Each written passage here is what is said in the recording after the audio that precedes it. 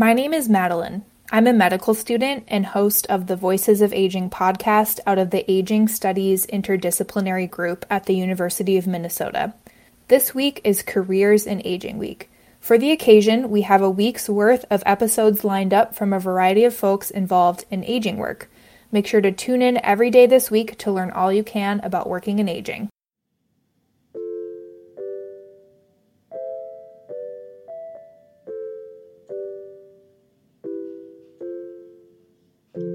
Welcome to Voices of Aging, where you learn more about aging through experts. We are ASIG, the Aging Studies Interdisciplinary Group at the University of Minnesota. Every episode, we invite people working in a variety of different fields related to aging and hear their stories. Tune in, either you're considering a career in aging, or want to learn more about aging fields, or simply want to listen to a stimulating conversation. You will find something you like. Find Voices of Aging on the iHeartRadio, Apple Podcasts, or wherever you get your podcast.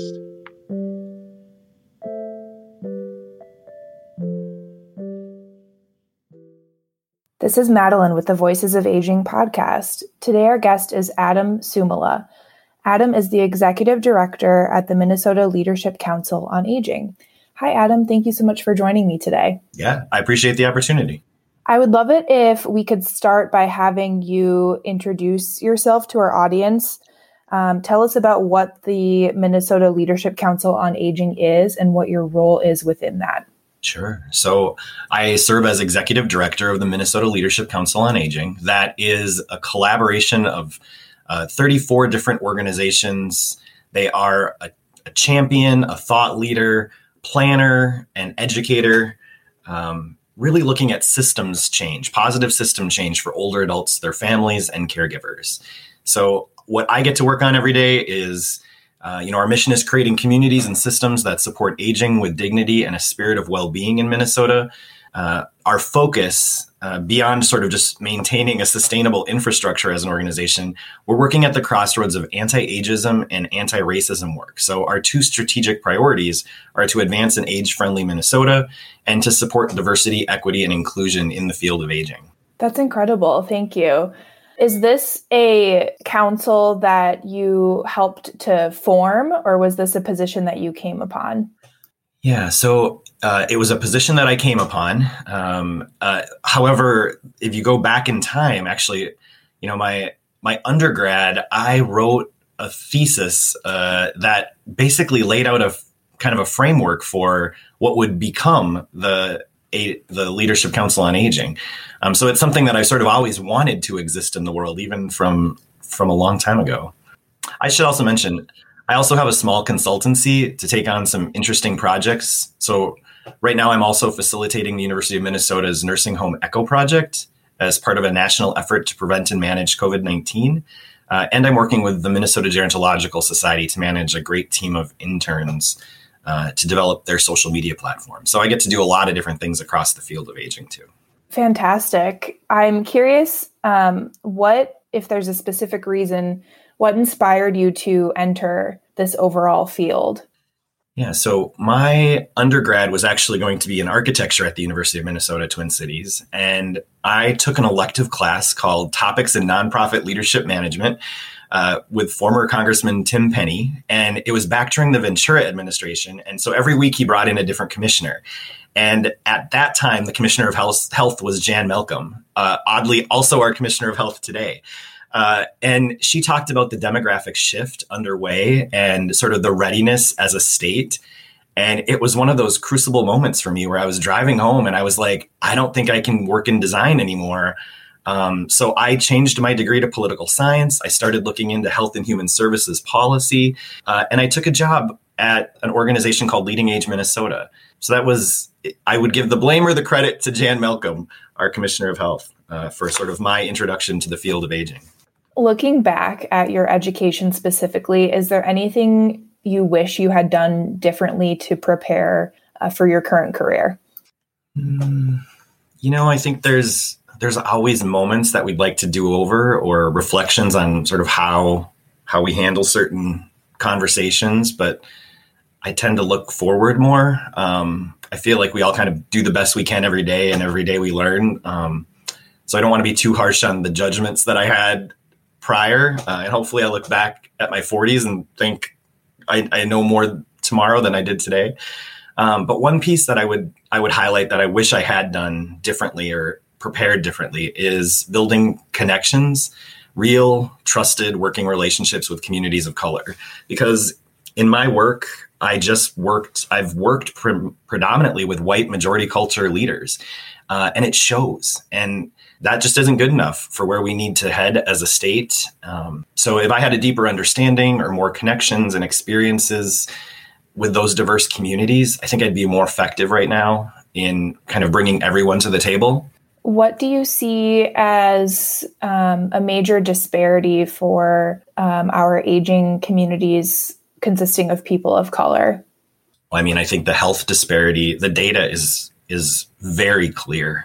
But I'd say the biggest piece that I'm focused on right now is getting folks to the table, making sure that we actually have leaders in place, that we have those voices at the table to represent those communities, to represent those voices. And, when we look at even today's current sort of what happened with COVID-19 in the state of Minnesota, we continue to see older adults that have low income, older adults that are communities of color,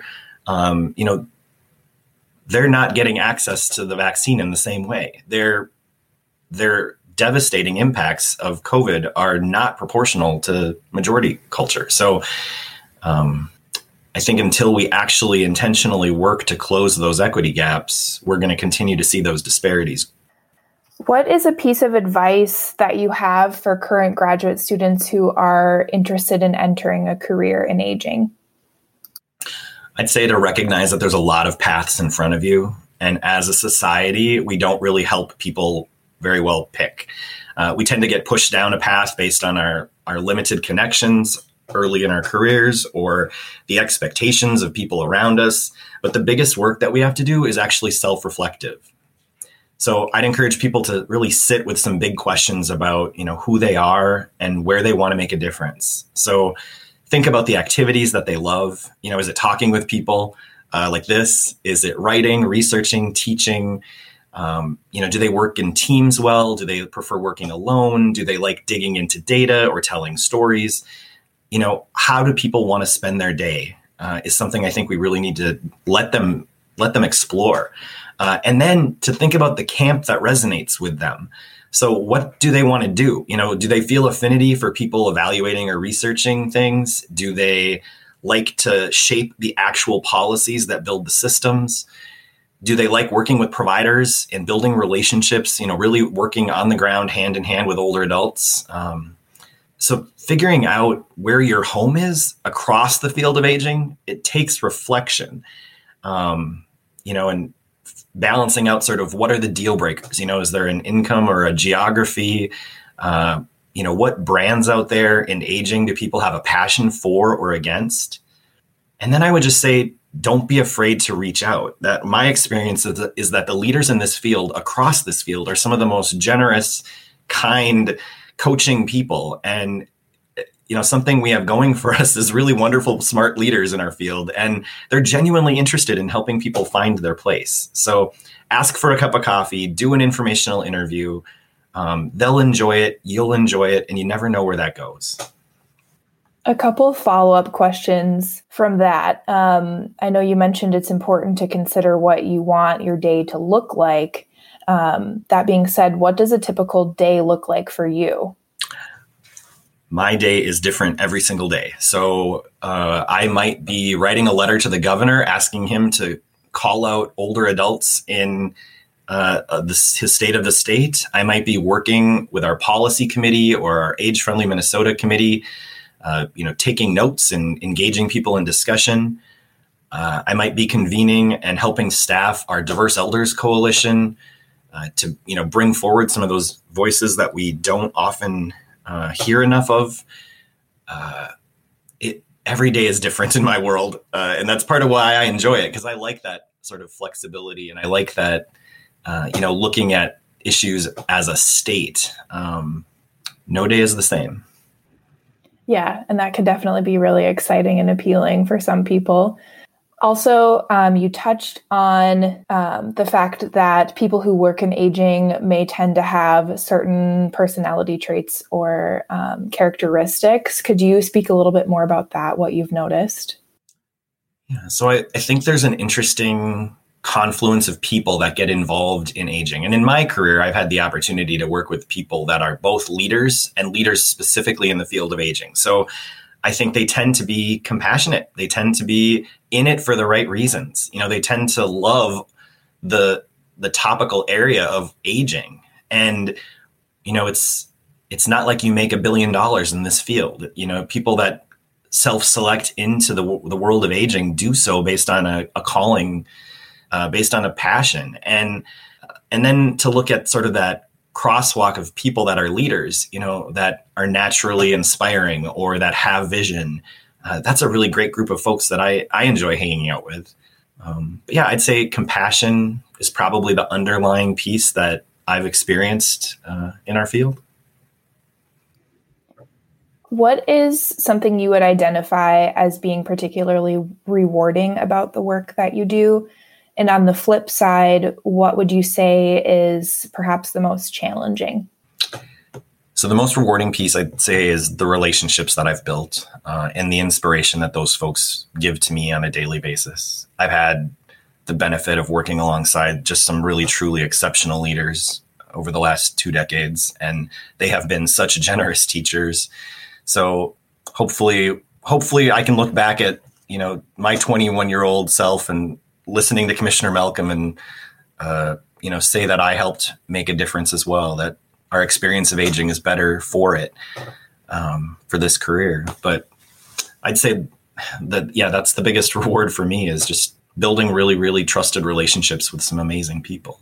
The biggest challenge, I think, is the systems that we work in.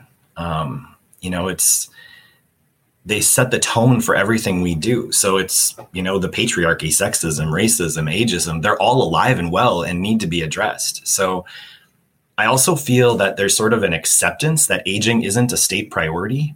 Year after year, budgets come out with chronic underfunding and new regulations get layered on. The legislature fails to develop champions, and the state as a whole sort of fails to address the reality that we're all aging and that we need to make investments and changes. There's this Einstein quote that I've been just stuck on, that we can't solve our problems with the same thinking we use to create them. And I think we're doing that a lot of the time. Now's the time for innovators and to elevate efforts to a different level. And we just keep doing the same things with the same people in the same ways. And I think we know what we're going to get: silos of work that don't harness the collective power and the wisdom of our state. And unless we're careful, I think we could blow this window of time that we have to make a difference. So I guess I hope that folks will challenge the way we've done things, to experiment, to invite dissenting opinions to the table, to really listen. There's such a great commonality in goal and vision for our state, but sometimes we get hung up on the 5% of stuff that we don't agree with, that the silos don't see together in the same way, and we don't move forward. We really have to figure that out and start moving forward together. I know personally, when I think about the challenges that the system as a whole presents, it can be incredibly discouraging at times. And I'm wondering, do you experience that as well? And if so, how do you navigate that fine line of using it as motivation, but not being overwhelmed by it? Yeah, it's a hard line for me to cross. I tend to be pretty emotional. I tend to engage at a personal level and everything. So when you see policymakers that don't have an authentic, care for this issue, that's hard to ignore. When you see systems that, struggle to acknowledge bias or, some of those pieces, it gets really frustrating. But I think what keeps me coming back, or why I don't lose hope, is that if you take a larger lens, the conversations that are happening today are notably different than the conversations that were happening 10 years ago. You know, the focus on diversity, equity, and inclusion in policy circles, in infrastructure that organizations are building, in the investment of dollars and development that people are putting into those conversations, like it's happening, it's starting, and it's starting small, and people are, you know, making mistakes, but they're really going for it, you know, like, and I don't think that was true even 5 years ago. So I guess I have hope that some of those pieces are coming around, and hopefully we can help be a catalyst to help them come around faster. Yeah. And it sounds like it's important to always keep in mind those slow progressions, because they are happening, and that's important. I'm not a very patient person, so I sometimes get frustrated that the system doesn't move as fast as I would like it to, but yeah, it is moving forward. Mm-hmm, definitely. On a more personal level, if you're comfortable, I would love to hear about whether your work has changed your thinking or perception on the care for older adults in your own life. Absolutely. I think when anyone that works in the field of aging and sort of tackles some of these topics conceptually or in policy or academically, anytime this becomes personal, anytime we have a loved one that is making a transition or, looking for senior housing or something like that, we find ourselves almost flat-footed. Even though we know so much about the field, we find that the experience of going through the process is very, very difficult. And so, yeah, I see, social isolation and loneliness playing out with family members. I see a denial and just this sort of fierce independence that, I won't need services, even though the statistics clearly tell us that that's not the case. I see access issues for affordability playing out with my family and friends. So, yeah, I think anyone that works in this field, it becomes personal at a different, when you start to apply it personally, you see all the failings of the system on such a different level.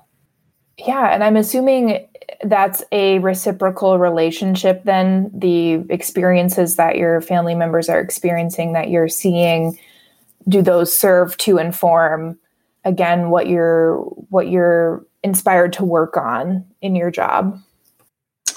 Yes, and probably for a couple of reasons. One, it's just that daily reminder of how hard the system is to navigate and how confusing it is when we deny something that's like aging or accessing services until a crisis moment. It helps point out all the intervention points along the way that we need to do better as a state. And then to apply that sort of equity lens, just to recognize that, as a white male in our society, as a family of, middle-class upbringing, as challenging as things are in my family, they're even more challenging for communities of color or, people that English isn't their first language. And if I struggle with a website or a process, I'm sure it's just that much more challenging for others too. So it's a good daily reminder that we've got to do better. I think we can agree that the aging population has a collective wisdom that we generally can learn from. So I'm curious if you have perhaps a nugget of wisdom to pass along that you've heard from an older person. Yeah, I'd say there's a consensus around travel that I've picked up, that it's a big world and many of us have the privilege to go and see some of it. And that people will never be sorry for taking the trip. And so I think that wisdom of, get out of the state and see some of the world, travel, experience different things, that perspective is always something I carry with me, sort of the wisdom of older adults. I'd also say an overarching message around loving your people. At the end of the day, we need to change the nature of work and ensure that we're giving people the ability to really focus on their connectivity, their families. So yeah, let's talk in another 20 years to see if I can tell you about whether or not I was able to accomplish that. Yeah, that's such a unique perspective, but I really like that. I think it's important to remember that the world is so big and so diverse, and the more of what we can see, the better people potentially we can become.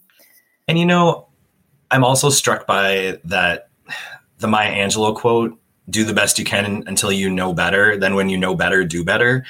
I think there's permission in that to recognize that we don't have to deny that some of the things we've done haven't been great.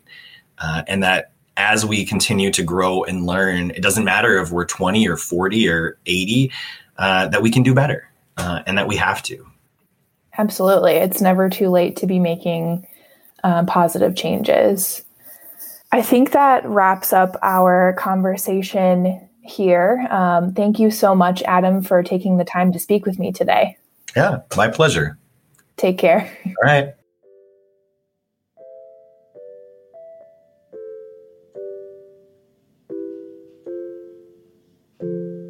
This podcast is brought to you by ASIC, the Aging Studies Interdisciplinary Group at the University of Minnesota. We are a collaborative networking group for students studying aging across the university. Stay tuned for the next episodes of Voices of Aging, where you learn more about aging through experts.